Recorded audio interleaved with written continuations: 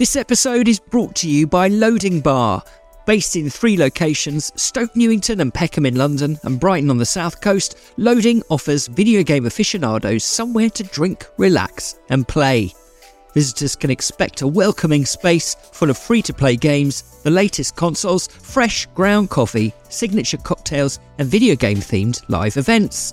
Visit loading.bar for opening times and more information.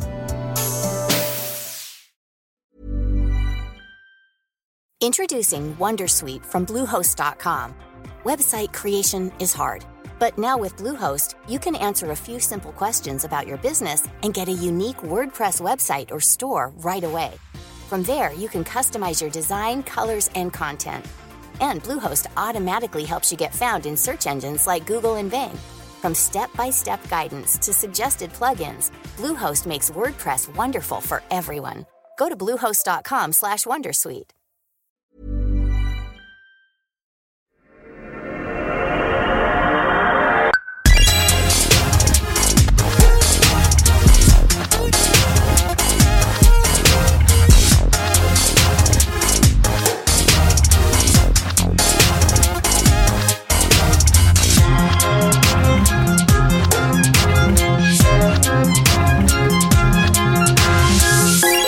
Hello and welcome to My Perfect Console.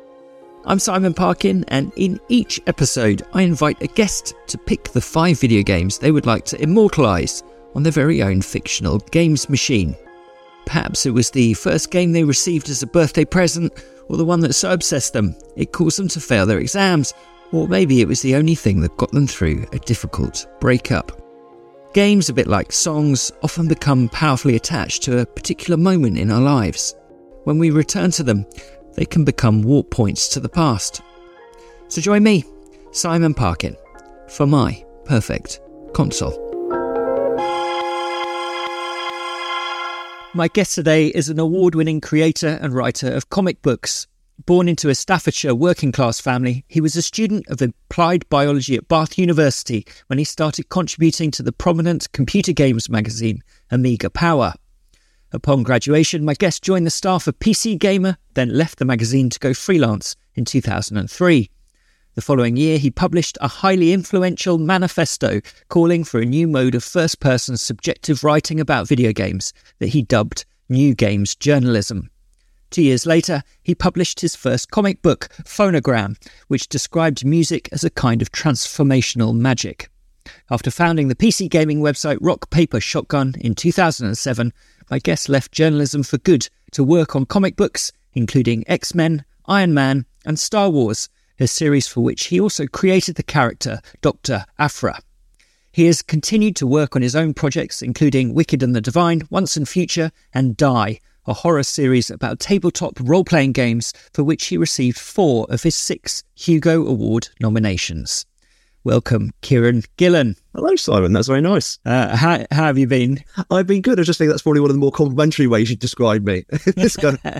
So I saw you, Kieron, a few years ago at an event in Nottingham, and we were chatting before that event, and I remember you telling me that you felt like you'd wasted your time writing about video games. Did I? Yeah, you did, because it's stuck in my memory, because, you know, you're someone whose work has meant a lot to me personally, and I felt a bit sad about that. Do you still feel that way towards your years writing about games? Not really. I mean, like, what year was that? Oh, must have been 5 or 6 years ago. God, what part of the depression cycle was that one? I think there was a brief period of time I think I stayed too long. I think there's part of me, shortly after I left RPS and stopped writing about games, I felt I should have left in 2007. Right. The further I go from that, the more I'm like, actually, no, it's great. Especially now, being older gives you perspective on everything. It's like, I found myself, I wrote about full-time a video game for 12 years. And at the time, that felt like an impossibly large achievement. Now it's just like it's not even half my career, you know what I mean? Right, yeah. Everything gets more perspective. And I think I look back, I'm really proud of what I did. You know, I was lucky enough to do what I loved for a very long period of time. Yeah. And then I stopped loving it and left. When you say that 2007 was a little bit too late, what was it that, would you put that down to? What was it that was making you think, I should have moved on a little bit earlier? I just started doing my comics. So like I was, at that time I was planning various books I wanted to do after Phonogram. And Jim came to me and said, hey, we should do this like rock, paper, shotgun. Jim Rossignol. And I felt myself compelled to do it. And they basically, the effort I spent in those 3 years in RPS is effort I could have spent on doing those comics. So for quite a while, there was like a space of like 3 fingers on the bookshelf of books that didn't exist because I stayed in games. And I sort of resented that, especially because I never earned any significant money for those 3 years. Right. You know, RPS is obviously still existent and sold for quite a large amount of money when we sold it. So in the long run, it paid off. Yeah. But like, and also culturally speaking, I'm so proud. You know, like there's an August, that's not the right word for RPS. There's a thing that existed which was begat by me, John, Alan, Jim's nonsense. You know what I mean? So I'm proud of that. I'm really proud of the idea. People who don't even know who I am get paid because of nonsense that we did. Yeah. That's good. Yeah, that is a good thing to put in the world, absolutely. You before all that, you say that you're proud of the work that you wrote. What do you think what's your most proud achievement from your years writing about games? Or you know, it could be a specific piece even. What do you look back on and think, oh, I'm glad I wrote that? Oh, it's tricky because it's like there's so much of it. I often think about, there's something that games journalism, they used to do it. There's a brief period about the late noughties where it started happening more often. And I think I'm going to probably touch on this later. But like games journalists rarely do the thing which, say, music journalists traditionally did. Like music journalists traditionally do 2 things. One of them is tell them about what you already love. Like here's the hot new, here's the new U2 album, whatever. I would never say that. And 2 is here's the new hot new thing you don't know anything about and it's underground and you're going to get into now. Games journalists only really did the former. Like we rarely discovered anything, and when we discovered it was because a PR person sent it to us. Right. And there's a few places in my history where I went to bat for a game and changed its course. Like Uplink, like I know Introversion, like they talk about this constantly, but they sent this stuff, not constantly, it's not like an obsession. He sent this and I picked up the Uplink CD, got into it and it's like, no, this is great. And I spread the word. I made sure other journalists played it. And that got them distribution. The second it was reviewed in PC Gamer, and an Introversion as a company exists because I did what a journalist should do. Or it's a culture journalist. So that's the stuff I'm most proud of. So that's less the writing. Yeah. But RPS itself, probably the new games journalism was a giggle. I did a piece on the Cradle. I found myself thinking I should compile all the stuff I wrote about immersive sims and just do it as a Kindle book, and get it out there. Yeah, great idea. Yeah. I wrote a lot about those games. Yeah. And sort of a weird oral history of it could be interesting. So the Cradle was a level in Thief 2, was it? Thief 3. Thief 3, okay, yeah. And what was it? I do remember that piece made a big splash. What was it that you were doing that was a bit different to what you'd done before with that? 12 pages on one level. Right, there we go. Genuinely, it was early in the bit when it's post new games journalism. Yeah. And Mark Donald was basically hiring people to do bigger pieces about games after they came out. Now, this doesn't sound probably new to anyone because obviously now we're used to the concept of like hot takes after games and lots of coverage afterwards. Back then it was previews or reviews. That's why new games journalism seemed radical. It was really the idea, let's carry on writing about games we like. Let's not just stop. Let's carry on talking about them. So this was an early example of that. So I did maps of the game. Because it was a kind of folded narrative of the Cradle. It's very, very petrifying. So by taking the clues and folding them into a straight narrative, I did that. I did developers and bits about how fear works and across 12 pages. So it's a really big, in-depth thing. In fact, I believe PC Gamer's just republished it actually. Right. Okay. So that kind of thing. And and just the weird stuff, the stuff that no one else was doing. Yeah. And of course, a lot of it is radical now, but doing it then was more so.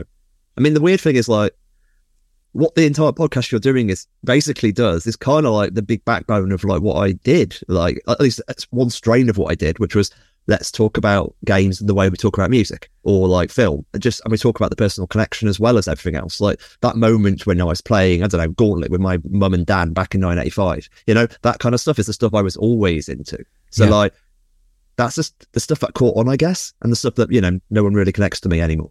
Yeah. Which is nice.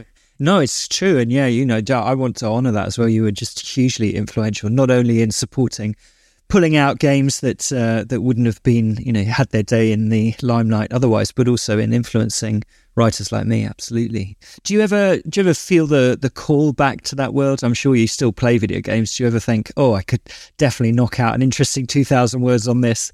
This is going to depress you, Simon.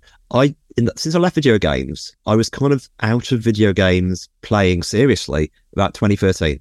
Weirdly, BioShock Infinite might be the last big game I properly could have a hot take on. Right. And I was playing, and I still game. So I board game. It took about 2015. Then I played role playing games. Obviously, Yep. So there's still gaming is a big part of my life. But in terms of like games, I played Hades a bunch 2 years ago. Really good. And at the moment, I've got a very big Marvel Snap addiction. Yes. But at the same time, there's enough games journalists in my life and I hear about games. I'm aware that like, oh yeah, I know what I'd be writing about right now. Mm-hmm. You know, it's like when Disco Elysium was happening, I could very clearly see, oh, this is Planescape Torment. You know, you wrote a lot about Planescape Torment, Kieron. You'd be writing about this game because it's clearly your nonsense. Yeah. And it's like, I sort of tell my friends, it's like, I quite like being the old man in the pavilion. You know, I've retired from the game. I'm sitting there drinking gin, getting various illnesses and just, it's fun, you know. And you never, like, I bought a new PC recently. Okay. So you never know when I might get back. But actually, I was writing about some RPGs recently, actually pen and paper ones. Yeah. I sort of did a sort of big critical piece about a game called Trophy Gold. So it's always there. Yeah. You know, and some of it's in the, you know, and what's died but like an enormous 20 issues piece of games journalism. Yeah, right. And then just lastly, before we move on, was there anything about your time writing about games, working in the field of magazines and journalism that then proved useful for you when you came to write about comic books, or was it all just a new learning experience? Actually, just before this started, I thought, oh, that's the other way I could have done the top 5 games, as in the top 5 games I rip off in my comics. You know, which is fun. There's a bit of my broad critic brain. Like, I approach comics like a critic. I tend to review really well, and I review really well because I do stuff that critics like. Yeah. Which isn't the same thing as what readers like. There's a certain systemic approach. Like, I tend to do multiple angle stuff. I tend to do stuff which plays to the medium. I quite often use game elements. I did an incredibly complicated choose your own adventure comic for DC recently, which had it was a Batman comic. And explicitly, the only way to complete it was not following the instructions at any point. You had to not turn to page 17 or whatever, you know, that was and of course, by following the rules, you're by yada, yada, yada. So there's always stuff there. But occasionally you get like Solium Infernum, which I believe they're remaking at the moment. It's an amazing game of like devils warring in hell. And my God, I've done a lot of comics which are basically Solium Infernum. Right. You know, and the idea of people who are gamers, a lot of my characters are people who are clever, and they interact with the world and they think about, okay, what could I do here?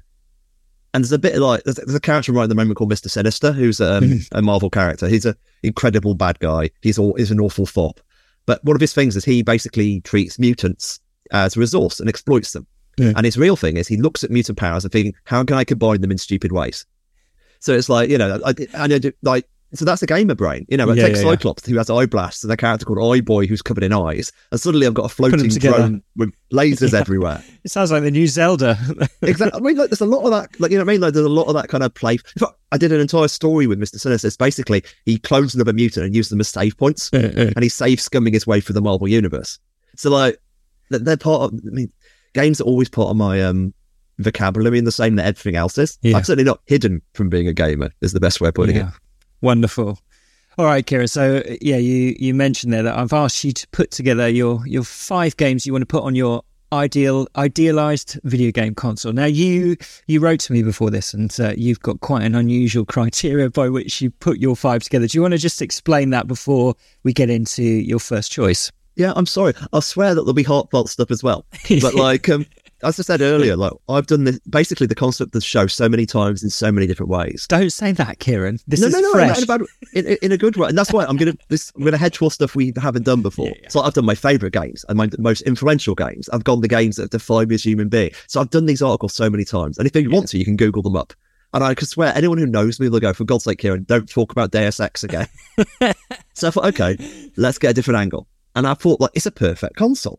So what does a perfect console do? By definition, any games on it will be perfectified, which is a real word. So I'm choosing games which were broken, which I really loved and were important to me and influential at various times and spoke to the moment. But like the idea that I could put them in the console and we finally have the game as they should have been, or I would have hoped. Because like so much of being a gamer is being hoping. I mean, I always talk about my first experience with The Hobbit, the Spectrum text adventure, which is my first real game I sort of remember. My friend told me about it for weeks before it started. And oh my God, there's the spiders and I've defeated the trolls by way to dawn and all that kind of stuff. I couldn't be more excited. When I finally saw it, it was just like text.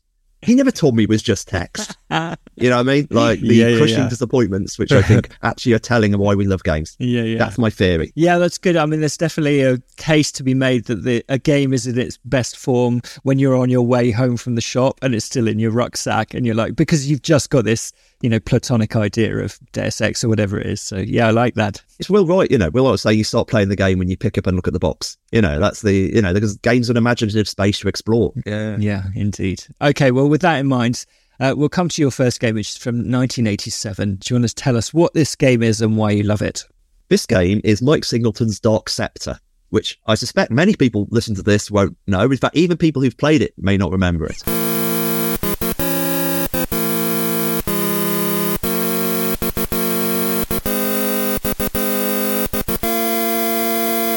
Mike Singleton is like a genuine, like, classic British designer in the 8-bit scene. His masterwork in the period was Lords of Midnight, which is still, for my money, the best Lord of the Rings game ever made, because it basically just looks at Lord of the Rings plot and turns it into a game. And that's the other interesting thing about 80s game design, is like no one knew what they were doing. Yeah. So in other words, like the idea of genre didn't really exist in the way we have it. So they just threw stuff on okay, this is a bit of a Tolkien game, but Tolkien without understanding RPGs, or rather, not even thinking about D&D as an influence, just thinking about fantasy. And that's what Mike Singleton's 80s games were. Lords of Midnight is a genuine masterpiece. I played it at the time, didn't understand it at all. Played it like in 2008, and was like, oh my God, this is amazing. And I played it a bunch circa then, so it still holds up. So what do you do in it? What's the kind of game is it? I'm not familiar. Lords of Midnight is basically, you've got a ring, right? Okay, it's not a ring. It's really hard to describe, because basically it's a technical showpiece on about on the level of Elite. The only reason people don't talk about it as much is it's not on the BBC, therefore the posh boys never played it. Because I'm at it again. But basically you can skip between all these kind of characters you're playing, and they can look around and they travel and they recruit other characters and they get armies and they march the armies around. And in the far north is almost armies of, let's call them orcs, and they're all marching south and they're trying to destroy your fortress to the south. If you defeat them in battle, you win, but also you've got one of the characters has the magic ring. If you can get your magic ring around all the armies and not caught and not eaten, you also win. So it's Lord of the Rings plot, but turned into a mechanics. Right. You know what I mean? Like, and that's why it's poetic. It does everything Lord of the Rings does without any of the specifics. Yeah. Dark Scepter is a bit like that, but broken. Was it a sequel or was it unrelated? I think it's entirely unrelated. Okay. And for me, it's important because I got my first computer in 85, Commodore 16, which is terrible. Like I thought about picking a Commodore 16 game, and why would we do that to anybody?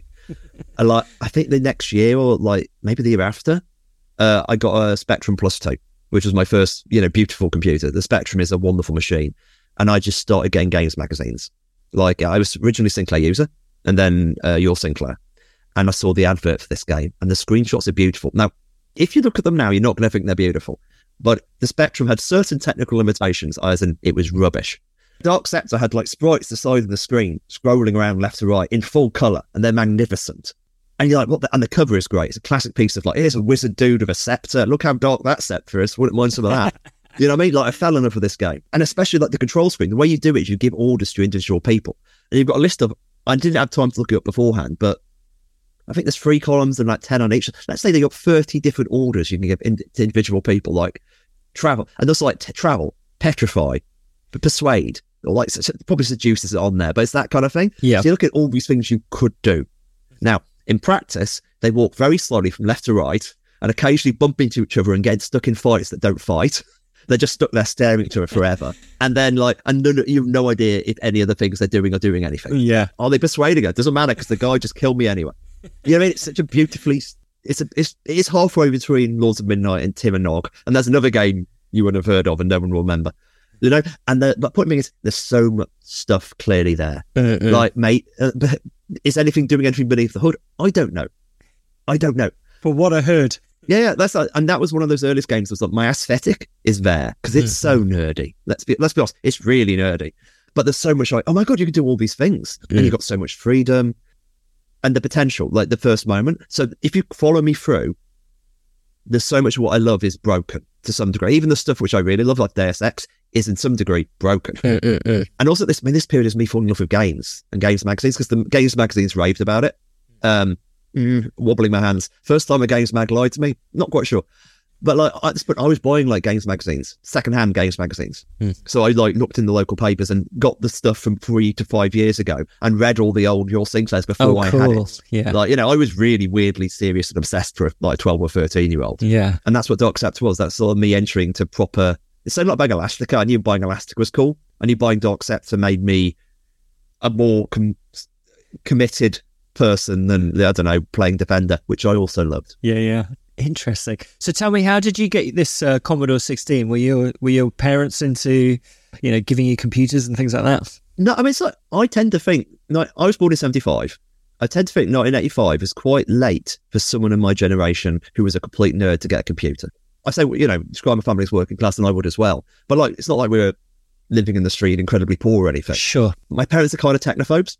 It took to 1985 to, I think they're thinking, you know, maybe this is a good thing. Yeah. And I swear, we on that summer holiday that year, we all played Gauntlet together. Oh, okay. As a family. This is one of my, if I was doing the Danny Pudding's version of being very nice, you know, that I swear the fact we had this family moment of Gauntlet made me realise they got a computer later that year. Was that in an arcade somewhere then? Yeah. It's like a Butlins holiday camp. Lovely. Skegness or something? It was somewhere down in the... I played a lot, like Green Beret, AR Kung Fu, and Gauntlet. They were the games of the summer. Right. Oh, amazing. And so, what did your folks do?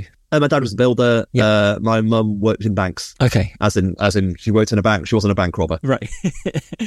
And then, did you have to do much of a campaign then to get this Commodore a day? By that point, Gauntlet had persuaded them. I think it must be quite passive because I think they saw it around. They saw it was more. I mean, context. My dad was suspicious of microwaves the day he died. That's the sort of like, you know, it's not like that ultra technophobes, but there was a kind of like, you're sure about it. Right, yeah. And like my best mate, he had an older brother, therefore he had a Spectrum. So I was exposed to stuff. Yeah. And they saw how much I must have loved it because like the local swimming pool, like they have the arcades in. So every time we went swimming, I'm in the arcade staring at, you know, whatever they have there. Yeah. And the excitement of, I don't know, Dragon's Lair when you first see it. I've never seen anything like that. Yeah, right.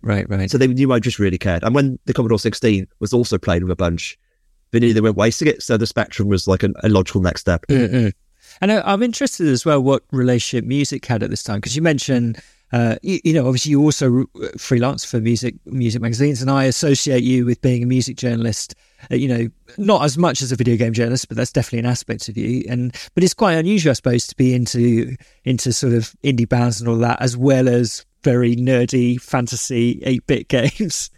Where did all that come from? I've got a theory that basically the reason why I love almost all the stuff I love, and basically they tick all the same thing. Pop music is a place where people enter fantastic personas and become someone else. They get in the magic circle of music, you're allowed to like reinvent yourself. And, you know, yeah. That's my theory.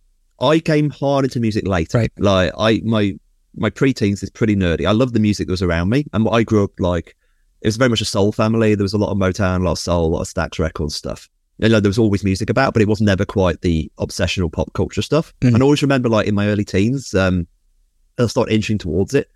I didn't buy the music papers because I thought that someone would stop me buying them.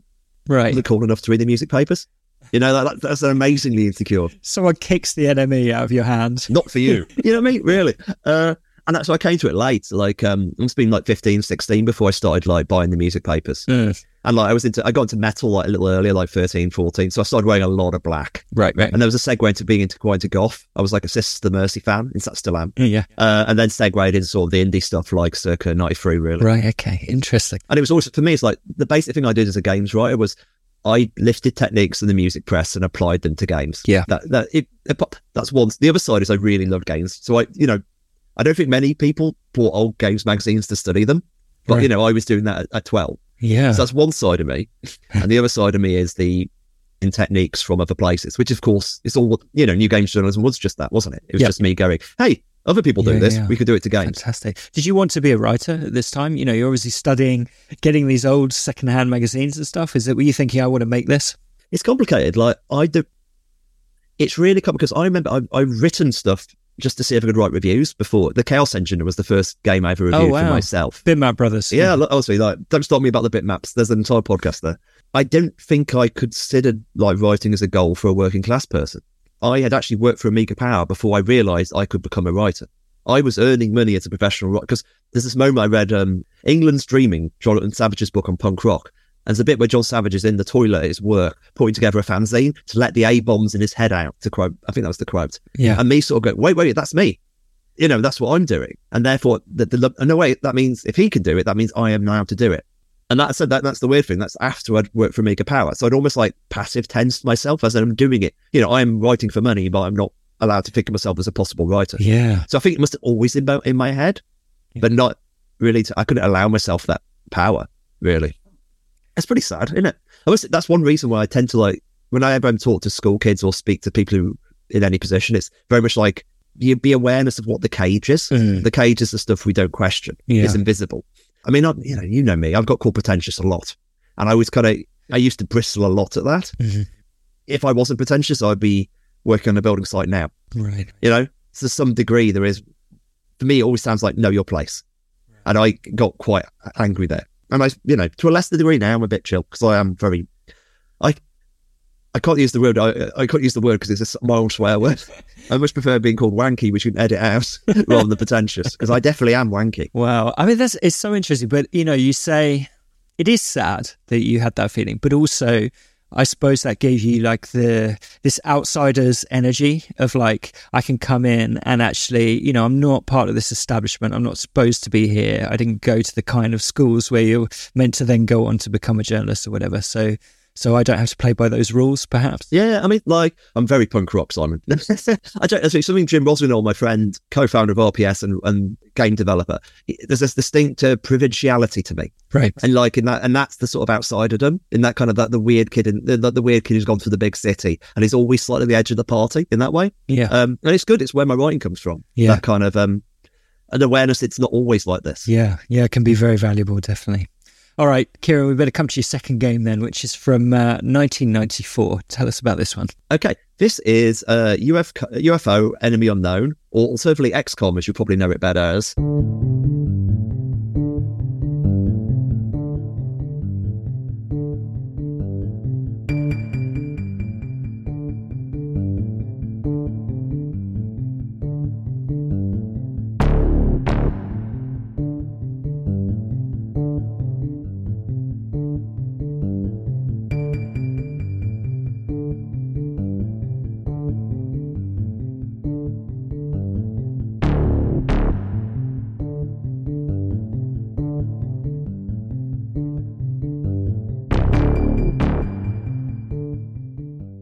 This was the first game I ever reviewed for money. How did that come about? I tell this story, and this isn't how it works anymore. And not really how it worked then. Basically, a guy came up to me in a nightclub and said, "Do you want to write for Amiga Power?" This doesn't happen, I swear. Like, Amiga Power had a really busy letters page. Like, it was very funny. It was, and I was a regular letter writer because this is just as emails happening. And it's basically anyone who's just gone to university got given an email address, probably. Yep. And they had no one to write to. And Amiga Power had an email address, so a load of basically students just spent their time writing baroque and stupid emails to Amiga Power. I was one of them. Did you write under your own name or did you use a pseudonym? C Monster, as in C, short for Cookie Monster, because that was my coding name when I was coding back then.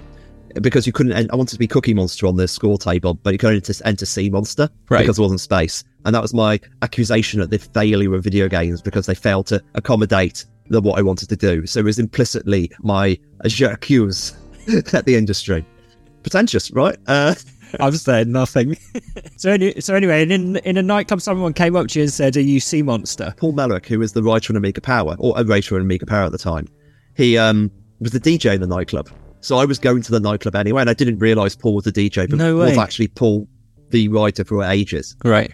And his editor, Cameron Stanley, basically said, "Hey, that guy, asked me if he's interested in writing." And I said yes, obviously, because I wrote it for next year, and I describe it like playing triangles in the Beetle, because Amiga Power, I cannot stress how much I loved Amiga Power. Like, it was my everything. Yeah. Like, it is just playing triangle. I wrote the tips, I did an occasional review. On the other hand, I played triangle and the Beatles. And the first game was XCOM, and XCOM is, as everyone knows now, it's this amazing piece of tactical level combat with a strategic world scale planning.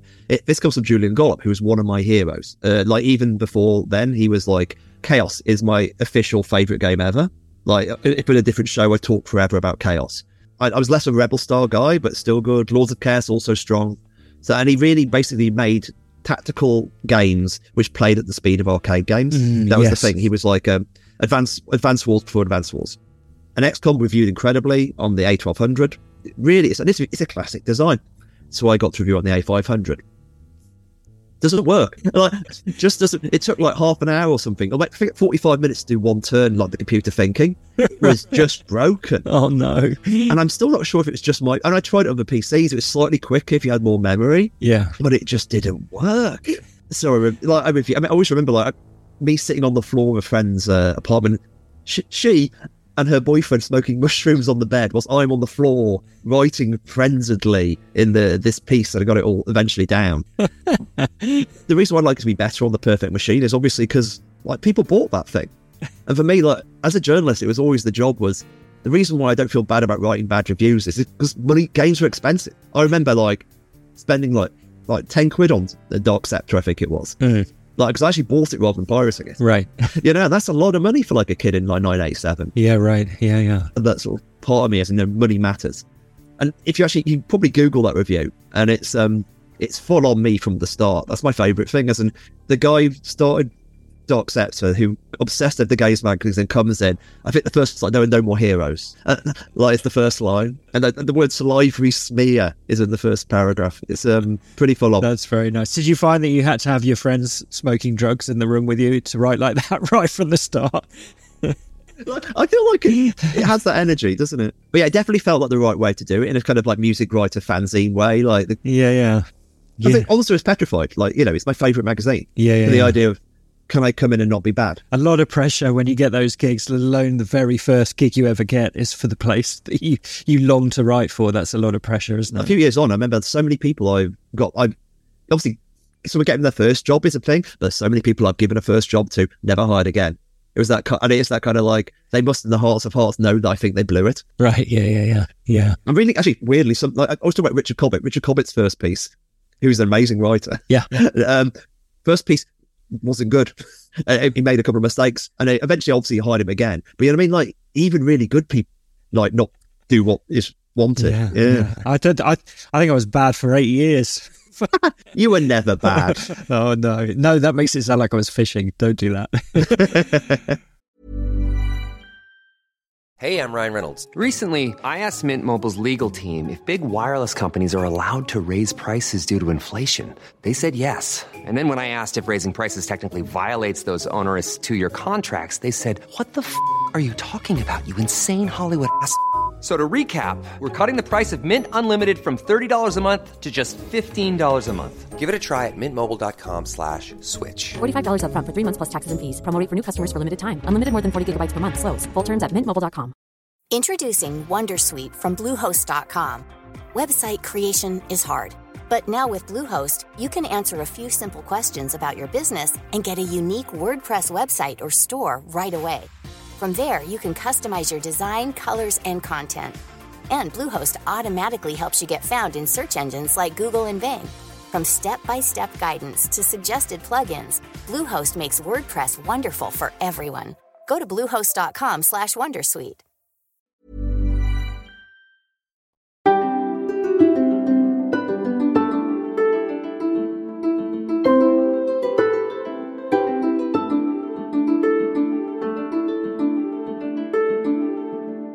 Right, so you're at Bath Uni at the time. Why were you studying biology? Good question. You don't really know if you like science until you do it at degree level. Because it doesn't, you know what I mean? Like, and on an arrogant level, I was like, I don't need to do an English degree. Like, I'm always going to read books. I don't need to do that as a degree. Already got that in the sort of. in the uni of life. Yeah, man. I could go to I could steal books from the shop. I never steal a book in my life. But you know what I mean? Like, and so I've got to discover I like, because I'm good at it. Maybe I like it. And I don't like it. I worked in a lab for a year, and it was just not, my brain couldn't handle it. Mm-hmm. Like, so in my final year at university, I basically went full on it, trying to be a writer. Oh, so it gave you a push? Yeah, it was explicitly like, I can't do a real job because I'm not good at it. So I've got to like find a way to cheat my way out of doing a real job. Right. And that's the weird energy to me in terms of, I work very hard, as people tend to say, but I'm working very hard just so I don't have to work hard. Yeah. And so I did fanzines. Amiga Power had closed down by then. Like, I was doing a lot of stuff, and I worked bars after I left university, applying for jobs.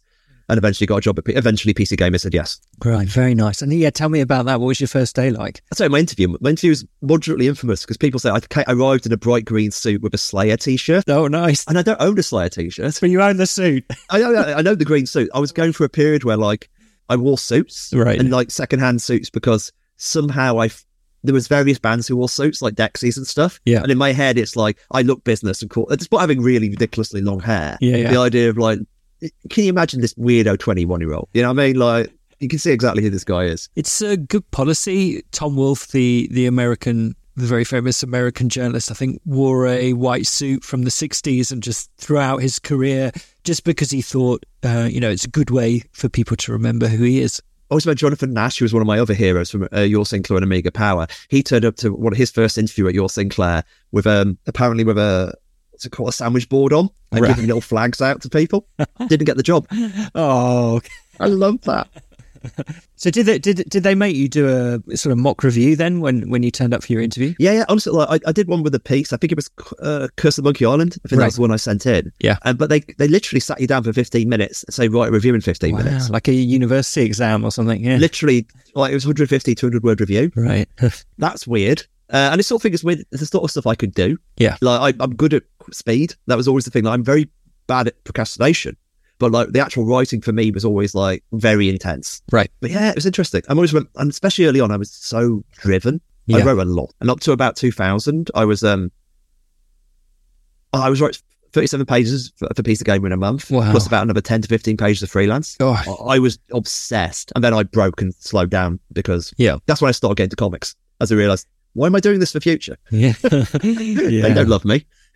What was it like in the office at that time? Did you have, PC Gamer is obviously very famous still today, but it was even famous there, and you were definitely part of the reason it became famous, I think. But it had a lot of rivalries with other magazines, PC Zone and all the others. Were you aware of all of that, or how did that manifest? Oh man, I was just generally thinking about if I had to do like a ridiculous literary novel, like the PC Gamer period would probably be the best place to mine. Because they're just such weird personalities and so much like ego in such a small space of stuff that people don't care about. Yeah, right. It was a wilder magazine before I joined. Like, because everyone talks about the 90s being this weird era of epic cocaine mountains in Egypt or whatever. And that was over by the time I arrived. Like the PlayStation boom was calming down a little. Like they were still getting huge sales, but like the PR party was calming. But at the same time, it was a hard drinking magazine. Before I was there, they used to like sleep in the office occasionally because they were working too late. That had stopped by the time I was arrived. Right. But like I was in the pub most nights. I went clubbing several times a week. I arrived, came into work hungover. All the kind of bad the bad journalist imaginings was there. Yeah. It was I always felt like Zone was the laddier mag. Right. And we were a bit more like pretentious. Saying that word a lot. But at the same time, like it was still very laddie in the larger scale because it's the late 90s. There's a lot of stuff in the air there. I always remember something like one of my friends said to me, obviously Future's not like this now, but like it was in the 90s, and as you inched into the north, certain things stopped happening. People being more professional is probably the good way of putting it, but less pirate ship is the other way of putting it. When PC Gamer walked into the pub, it was very much like the bigger boys on the swings or something. But we were and not that it was deliberately intimidating, but we were just loud. We were loud and joking and very clearly having a good time. Right. You're stealing Edge's lunch money. No, actually, it was us and Edge really. Right. Us and Edge really the ones with that sort of level of like, oh, we're people. Right. I'm going to steal a Steve Cohen story because it's us sitting in one corner with Steve Cohen off Edge at the time, and in the other corner, PC Answers. And it's like everything was empty. And I just sort of said, it looks like we're about to fight them. And Steve Mine's banging one of their heads into the table going, where's your answers now? But it was fun. It was bad for you. I would never do it again. But pirate ship would be the best way to describe it. I'm fond of the period. Even though I was a weirdo, you know what I mean? I was definitely like a sort of a bit outsider even then. Yeah. Yeah, I enjoyed it. Interesting. Right, why don't we come to your third game, Kieron, which is, I guess, from this era, 1999. Tell us about this one. Outcast.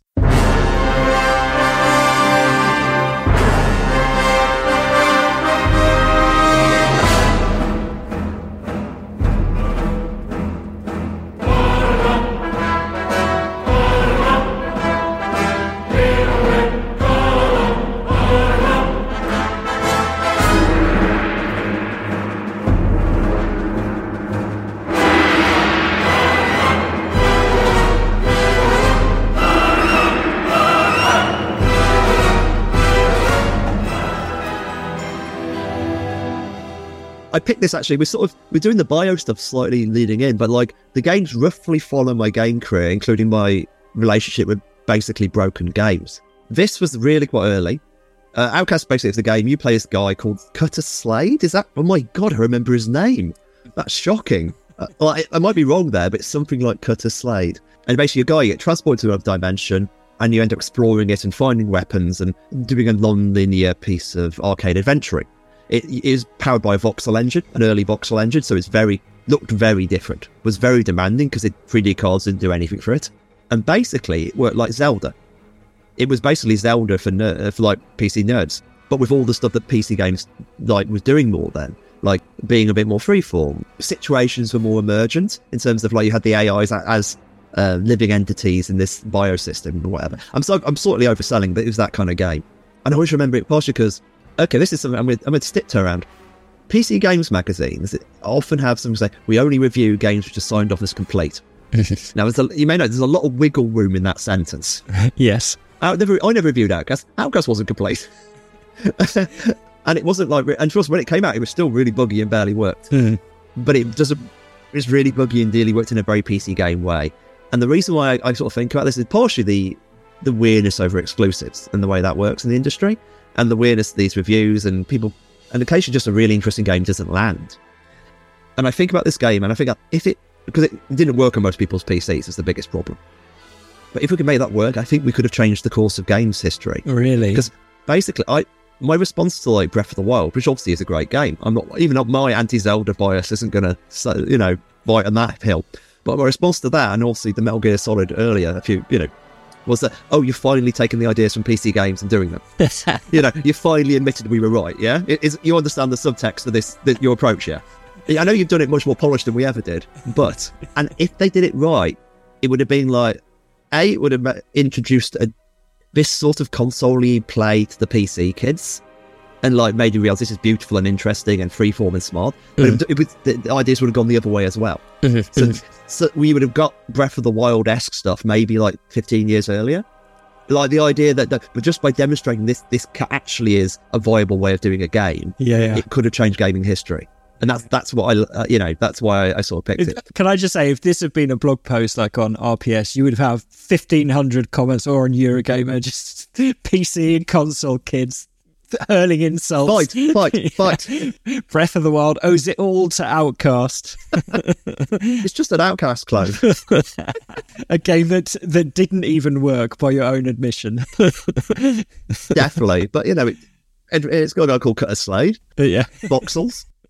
It's also the one. It also speaks so much about what I thought is what I loved about games magazines. For about a decade, we had it. PC Gamer did a top 100 games of all time. They may still do it every year. I don't know. It's been a while since I checked. We had it as the 57th best game of all time every year. It was always the 57th best game of all time. And it's become this very specific running joke that required you to be a certain sort of reader to realise, wait. Yeah. And by the end, we were sort of saying, it's like, in a very real, literal way, we consider this the 57th best game of all time. It's certainly no better, certainly no worse. And I was so disappointed when they finally changed it. For me, that was when PC Gamer died. Oh dear. Right. Let's come to your manifesto, Kieron, which was responsible for an awful lot of bad writing by me. And me. But it was really meaningful, and it was an important moment, I think, going, hey, this, the way that music writers like Lester Bangs used to write about music in the 60s or 70s or whatever, we could do that for games. What was it that caused you to write that? And just tell us a story about where you published it as well, and how quickly it started having an effect. I came home from the pub one night, and legend has I was drunk. And I wasn't. I think it was me, Tim Edwards, and John Hicks. Any one of them could have killed me, but they didn't. And I wasn't drunk because I was not drinking at all for like a year and a half then. And I just wrote this blog post and stuck it online. And I remember Jim saying the morning after, like, Kieron, even for you, this is the most pretentious thing you've ever done. And I swear I came from a more practical point, because it's like what I wrote was very me, but like I knew that Mark Donald, who I mentioned earlier, was going to do a new thing in PC Gamer, and what he wanted to do was basically write about games after they came out. So my blog post was really me saying, hey, there's money here. It's like soon people will be doing this and paying you for it. Start thinking like in this way now, because there will be commissioning editors wanting to pay it. that's one side. The other side of it is me going, and I want to shape the stuff you write. If Mark Donald gave a commission, it would probably feel slightly different to that. That was me. I was out in the magazine by that point. I was freelance. So it's definitely me kind of sticking my oar in. And in retrospect, it's like what I was proposing wasn't as radical as people took it as. I mean, and I said earlier, like, it was a very weird time in terms of like how limited what games writing quote unquote was. So you published this thing on your own blog website, wasn't it? And then how quickly did you realise that it was being shared around and actually that people were really taking its lessons to heart? I think it was when I started to get people dissing it. Right. Especially because the real thing is like, what I actually said in the piece is let's write travel journalism to imaginary places. Yes. It's not necessarily the autobiographical writing about your life stuff. It's about let's write what it's like to be in Hyrule. Right. Like reportage, basically, for these places. Exactly. Yeah. Like, so that's and then in some ways, if you look at like the after action reports, if you look at actual plays, you know, that's all what I'm talking about. The idea of I'm going to take you with me and show what it's like. And I'm going to, and quite often I'm going to do something stupid there. Like you look at sort of like Old Man Murray doing their time to create system or whatever. Yeah. And the idea of people doing comedy stuff in games is also in what I was talking about. But the way it was very rapidly taken is, you know, what the most pretentious stuff. Yeah, the way let's all write about the writer rather than the game. Right. Like the writer is always meant to be the filter, not the the subject. Yes. And I would also like to stress, I'm pro that form of writing as well. In the same piece, I also in the manifesto I say, and that objective review is also great, or quotation mark object. You know, I was always somebody who wants to see as many different forms of writing as possible, and this was one form I thought was interesting. Yes. And it just took off when it sort of became, I said this thing people saw themselves in, I guess, or for better or worse. The moment when I realised it had definitely gone places, it's like when the New York Times did a piece that mentioned it. Yes. That was fun. I mean, I saw the Escapists' original launch document, which they showed me, because I wrote something for the first episode, and we'll have a new games journalist direction in their pitch document. And that's like, that's not what I was thinking when I came home from the pub. The idea. It got people sort of, I said the word permission earlier, and I think it's again, in some ways it gave people permission to think. Like I said, why not? You know, in some ways me acting like a complete idiot in public gave people permission to sort of go, maybe I could be my own kind of idiot. Yeah. And the best stuff is always people who made it themselves, as in, this is who I am, and this is why I've done in games, and this is why I love these moments, and brought it to us. Because like, I mean, the weird thing, for all the controversy about it at the time, the stuff on RPS we did was new games journalism. Obviously, we never said it was. They're some of my most popular pieces. Right. Because people just like humanity. Yes. You know what I mean? That, you know, because we play games because we're humans, and people sharing stories. I mean, for me, it was always the way you would talk about a game if you're in the pub with somebody, and then this happened. Oh my God. You know, that. Yeah. It was a fun time. Don't mention the war, as we are running joke on RPS. Well, let's. It seems like this would actually be a good time to come to your fourth game, because it comes from the year, I think, when you wrote your manifesto, and we mentioned it right at the start as well. Tell us about your fourth game. Oh yeah, Thief Deadly Shadows.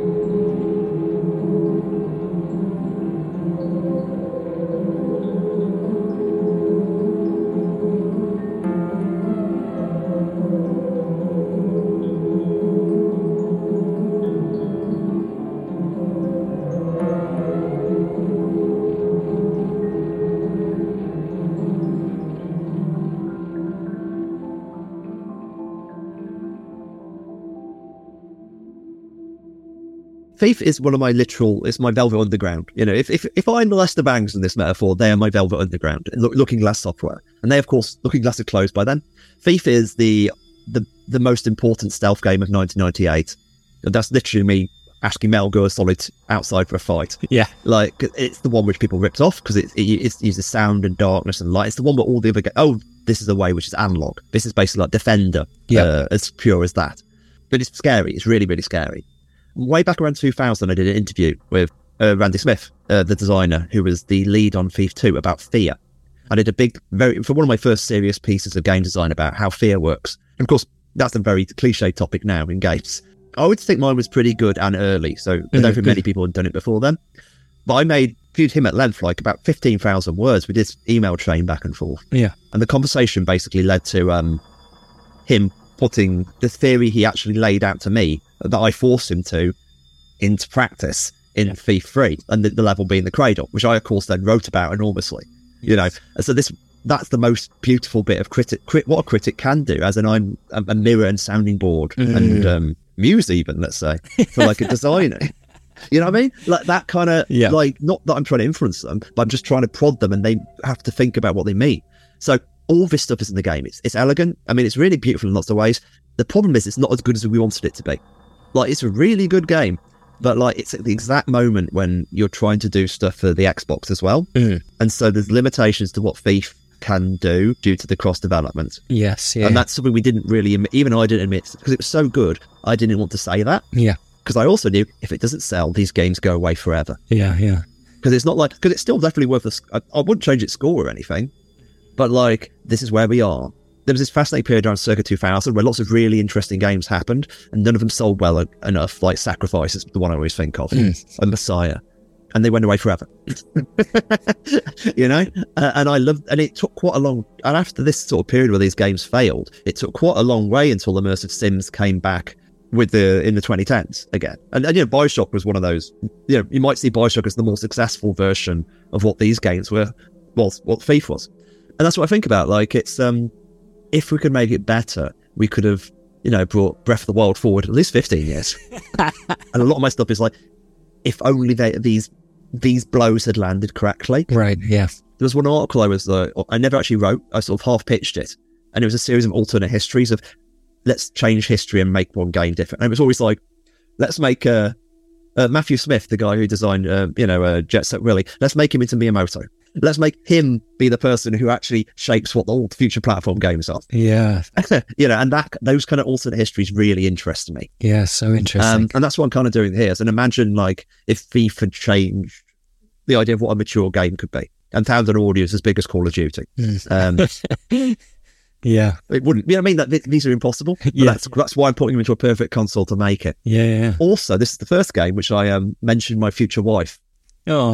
It's like when I reviewed it, the first line is something like, the girl looks at the screen, Thief is about the running and the hiding. That's my other cliche, always just mentioning random people in real life. Yeah. That's always the thing, like, part of me was, I tried to buy sincerity by emotional transparency. Mm-hmm. So when I was doing like emotional stuff, it's not just me being exhibitionist. Mm-hmm. It's also me saying, okay, the fact I'm confessing this bit of heartbreak to you makes me, you'll probably believe how I feel about, I don't know, Zelda. Right. Why would I be telling you this? Yeah. And also that it's a great, I mean, Thief's a great game, but it's not great enough. And that's always sometimes the hardest thing of all.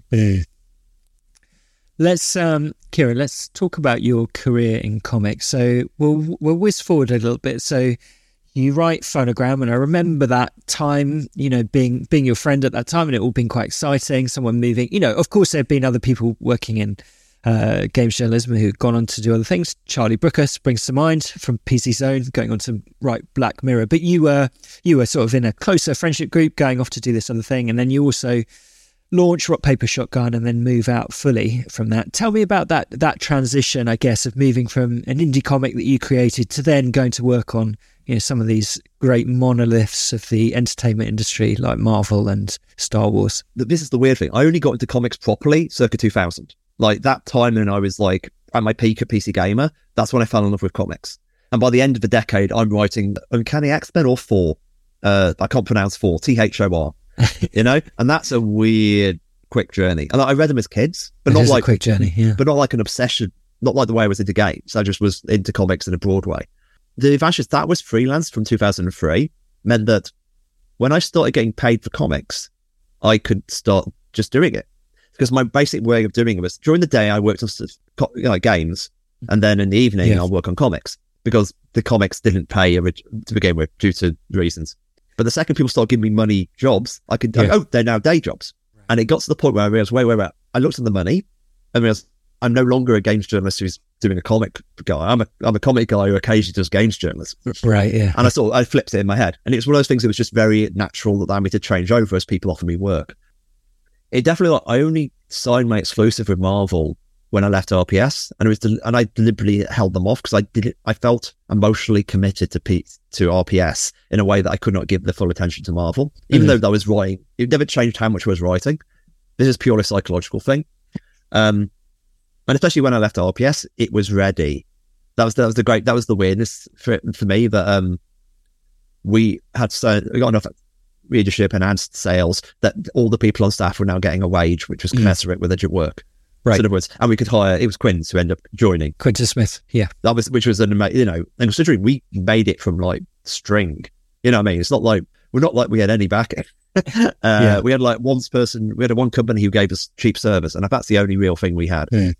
But then you felt free to move into working for Marvel and all of that full time. I wonder, you've throughout your career, you've always been about breaking conventions, and we talked about you being an outsider and all of that, and you like playing with the form. Did you have the freedom to do that when you're working on, Iron Man? Is that what they wanted from you? So weirdly, it's like being a games journalist and train me in a few, because obviously I'm quite highly strung in lots of ways, but working on a magazine, going to deadline, knowing that I'm going to have my copy occasionally beaten up, a lot of rough edges are beaten off me. So like I came into the job, I'm religiously good at deadlines. I mean, editors mainly stop telling me when they need scripts for, because they know that I will know when they need a script, and I will always be ahead of it. Like, and I'm very open to like working with artists and that collaboration aspect. So all that stuff I'm kind of trained for, which is nice. Yeah. But the other weird thing about comics is it's such a weird medium, and it's so small. But there's so much power when I say power, I mean creative power, as in you can do stuff very quickly. Like I write a script in about a week. So that's a bit like the length of time it would take to write a long article. So in some ways, it's a very similar rhythm. Like this week I'm doing this. Like this week I'm writing about breakup games. This week I'm writing about Captain America's Punch Man. So the same size of thinking, but also in comics they kind of want the new spin. It's not like they want to like a Captain America they love. But they also want to say, if you just give Captain America, why would anyone buy it? They want the what's new. Yeah. And I always remember, like, it's really pretty early on that I realised, oh no, they want me to be good. In other words, like, because that increases the brand equity. In the same way, Edge, to choose my standard one, Edge, the cost of Edge is you don't have it a byline, but they gave you they wanted you to be the best writers in the world. And that meant, and by the context, they got incredible writing out of people. What sort of guidelines are they giving you though? Because like you say, Captain America, is that true? I mean, obviously he has to wear the suit, but then can you pretty much do whatever you want, give him whatever characteristics, or are they saying he's got to be this way and that way? A strict job later on in my career, I wrote Darth Vader. Yeah. The Darth Vader comics when Disney got the license back, and they were starting from scratch. And the job was basically do a story between the end of A New Hope and the start of Empire. For me, I could see the job there. There's end of Star Wars. Darth Vader's made a complete dog's ear of it. Death Star's blown up. He's flying away. It's the biggest military disaster of all time. Yeah. If you watch the prequels, this is what the Emperor's plan was for like 20 years, and he's just messed it up. What an idiot! At the start of Empire, he's more powerful than ever. Like Empire, we think about Darth Vader just killing people. He doesn't do that in Star Wars. He only does that in Empire. So like he's in a much better position. So what the hell happened? That's the story. Right, yeah. And also, like, between the two, he discovers something. Between those two movies, he discovers he has a son. Yeah. As in, the last 20 years of my life have been a lie. Now, they never told me that. That's just me looking at the job and going, hey, this is what we're doing. Yeah. Because this is the story. So kind of that's an example of a much more constrained job. Do you have to get that signed off? What you just did there, that sort of synopsis, do you go, this is what I want to do, yes or no? Exactly. I pitch it. This is how I see it.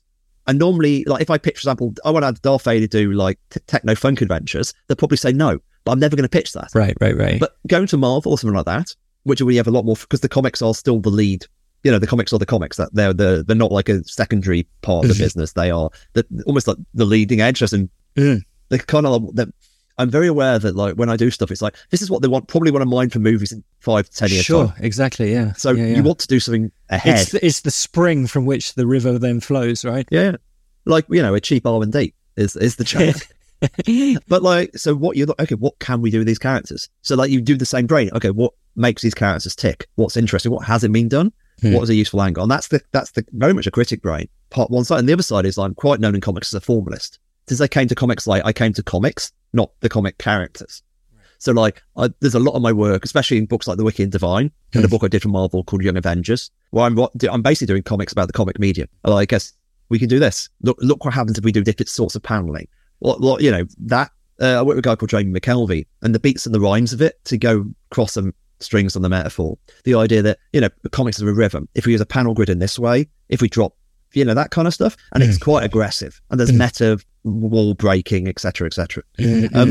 Yeah, they do want you to be good, because that's the best way. I mean, of course, judging what good is the trick. And quite often, sometimes somebody's aesthetic just doesn't match Marvel's. Yeah, so that's kind of the art. Right. I've got a very practical question. You know, I said in the introduction that you created this character for Star Wars. And like you say, it's sort of the comics are the things that they can get mined for books and, well, for films, certainly, and all of that. That's the world, certainly right now, while we're talking. How does it work when you know, if you create Yoda, do you have any rights over that? Surely Mr. and Mrs. Yoda created Yoda. Honestly, the situation is complicated. We've worked for hire comics. There are some payments that people get given in various different ways, and some of it is not huge, and some of that really varies. I mean, the only character I've done for Star Wars has reached the screen is a guy called Black Chrysanthemum, who is like an enormous evil Wookiee in the book of Boba Fett. Who is made me the very weird experience of, like, suddenly I made this character up with me and Salva made this character up, and then, like, 6 years later, the entire internet is thirsting after this enormous Wookiee. And also, you mentioned not being able to pronounce characters. I wrote that name. I had no idea how to pronounce it. So genuinely, I tuned in to discover how do you say the character's name. So for Marvel and work for hire, we're fully limited. Right, yeah. Does that affect your creative approach then? Are you thinking, oh, I'm not going to give them any characters? To be honest, like, most of the characters you would give to Marvel are characters that do not exist outside the context of Marvel. The problem with, like, Marvel and DC is that what DC was basically made in the 1930s, Marvel was basically made in the 1960s. They have these existing characters who all have their niches. You know, if I made a character at DC who was all, you know, this most powerful character on Earth, and they're incredibly nice, and everyone loves them, and they're the paragon of good, that character's Superman. I can't create that character. That niche is filled. I see. Much like baby boomers, they're never going to retire. So when you're doing stuff for Marvel and DC, you're looking for, okay, what doesn't exist? Right. Where can we find a niche for a character? You know, like, I really enjoy my work for hire. Like, it's a challenge. Like, basically, when they phone up and say, hey, Kieron, can you do something cool with Eternals? I go, maybe I'll go away and think about it. But creating something from scratch is the real work. And then you own it all. Do I put more stuff into him? Yeah, but that's only because it's a bigger vessel. You know, there's a thing about some work is bigger than other work. And if I did the stuff I did to, say, Die or Wictive to a Marvel book, it just wouldn't work. Yeah, like you know, it's not the right stage for it. I think the most important thing, like the note behind it all, is you saw what happened to Kirby. They'll do that to you too. Like there is an element of, like, you know where the body, you know, we've been around, so we know what the deal is. It's not like I'm surprised by it. I've got the emotional contraceptives. That's the way I describe it. These aren't my characters. You know, I'm a nanny. I'm not a parent. And then you go from there. What a great way of putting it. Thanks, Kieron. Okay, thanks for talking about that. Right, let's come to your fifth and your final game on your perfect console. Tell us about this one. This is Boiling Point.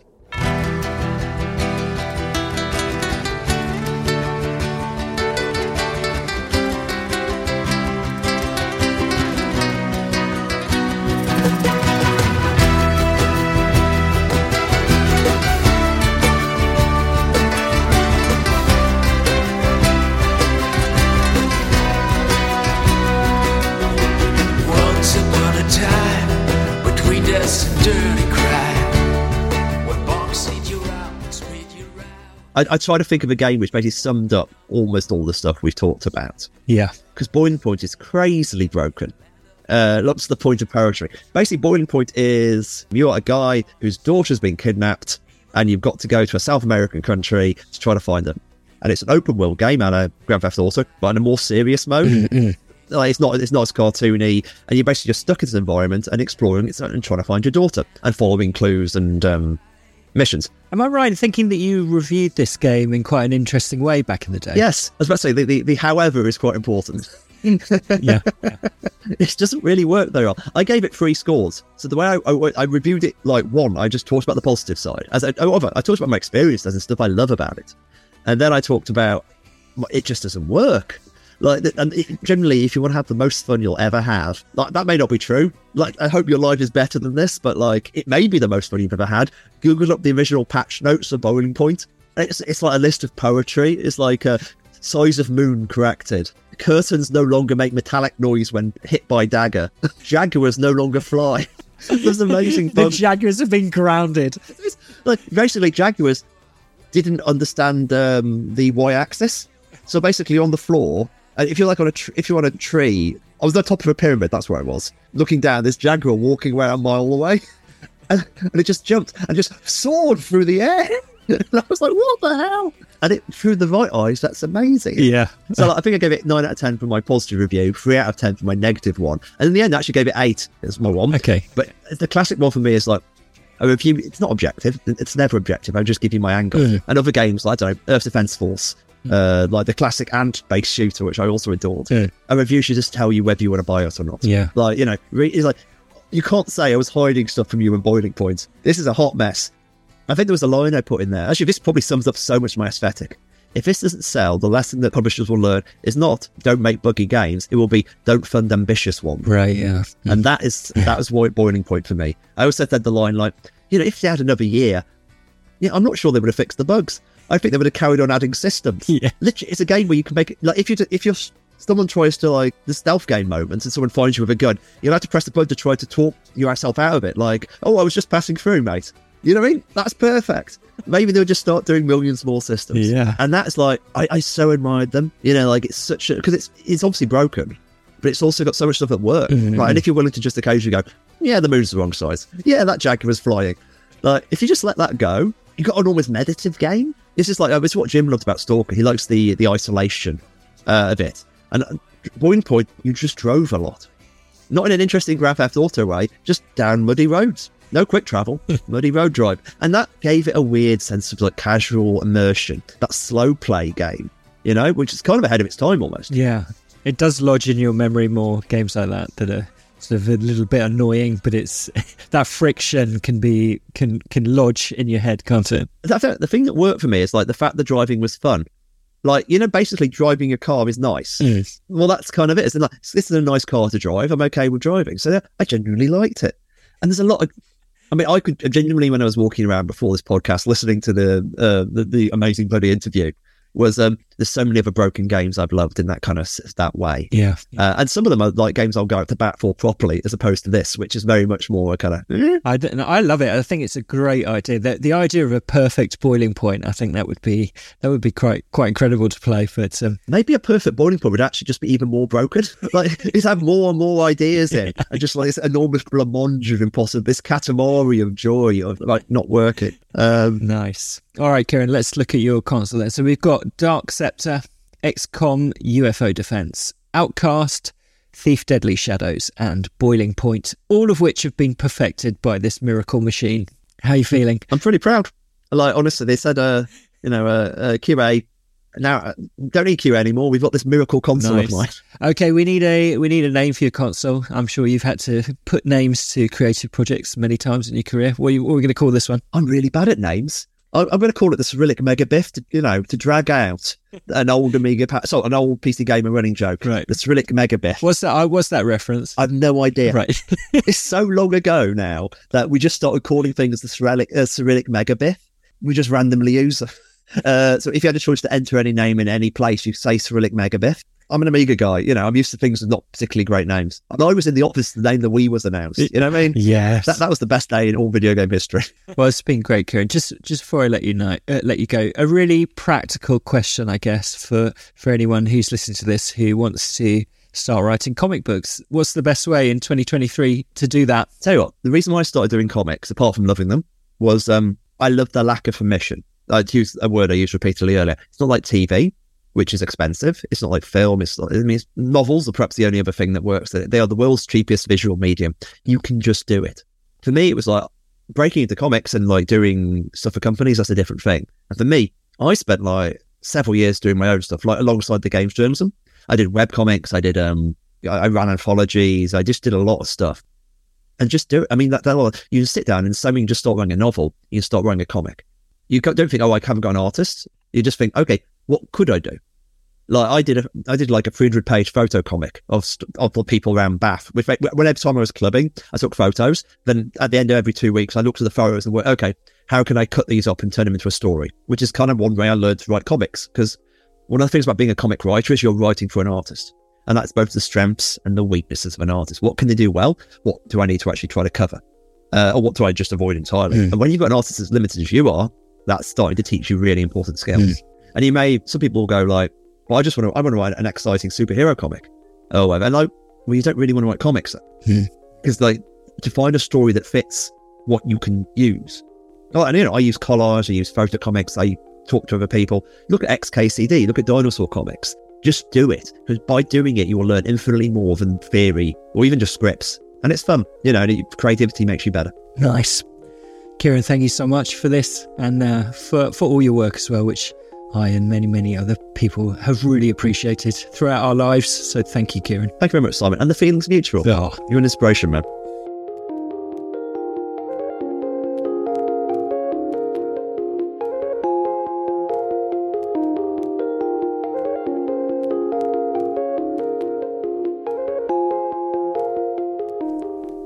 Kieron Gillen, everyone.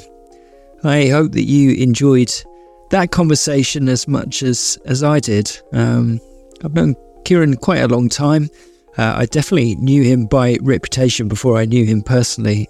He was really one of the brightest stars in the firmament of writers covering video games when I was a young person, and someone to whom I looked up a great deal. I was trying to think back and trying to remember the first time that I met Kieron, and I can't. Perhaps it was at ATP, the now defunct music festival that I think we both went to.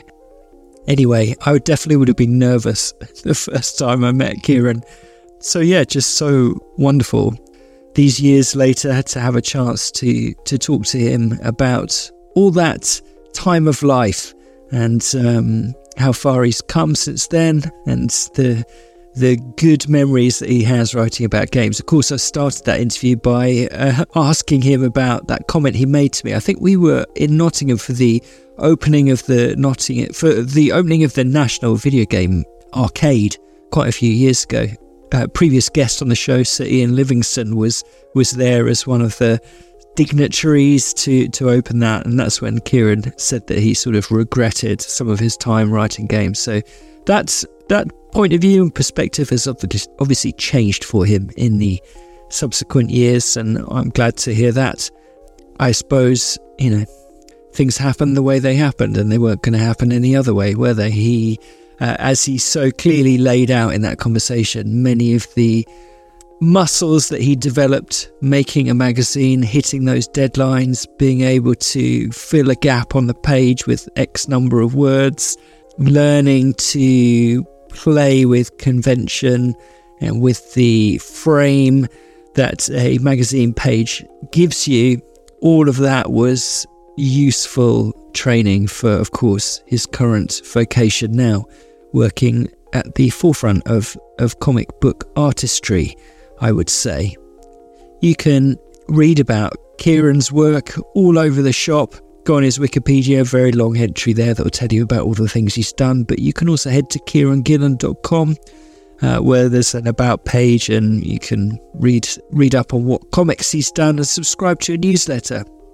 One thing that I was hoping to ask Kieron about was his recent ADHD diagnosis, which I think would have been interesting to chat to him about. But time was getting away from us, and I certainly wanted to cover off some of that later portion of the interview discussing his work in comic books. And also, I suppose, he straddles these two worlds, writing for really what are, let's be honest, the giants of the entertainment landscape at the moment, working on Marvel comics and Star Wars comics and all of that, and then of course all of his stuff that he makes himself and comes up with Jamie McKelvey and other artists, most recently Die, which he has won many awards for, which is a sort of comic book dramatization of tabletop role-playing games. So yeah, interesting to get his perspective on what it's like to have a foot in each of those worlds and the different tensions and also the similarities, the things that he's able to do with, say,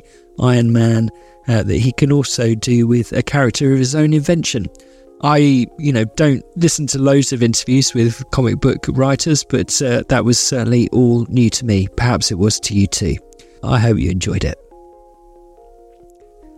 I have to say as well, hearing Kieron speak and reminisce about some of those years around the late 90s and the early 2000s when video game magazines were really in their pomp and had such huge circulation figures, running to 250,000 copies a month up to 500,000 or whatever it was with the very biggest titles, and there was just so much excitement around that. It does feel a little sad that perhaps those days are behind us, and maybe coming in to write about video games is not quite the same, it doesn't have quite the same allure as it did in those days, because of course it's not really a financially viable route for anyone. I'm not sure it was back then either, to be honest, but it's definitely not in the 2020s. So yeah, anyway, nice bit of nostalgia there nonetheless. If you've enjoyed this episode and you would like to get more involved with My Perfect Console, then head along to our Patreon, patreon.com/MyPerfectConsole. There, for a small amount, for the amount of a monthly games magazine, you can become a supporter. You'll get your episodes early and ad-free, and a range of other benefits, including some bonus episode content.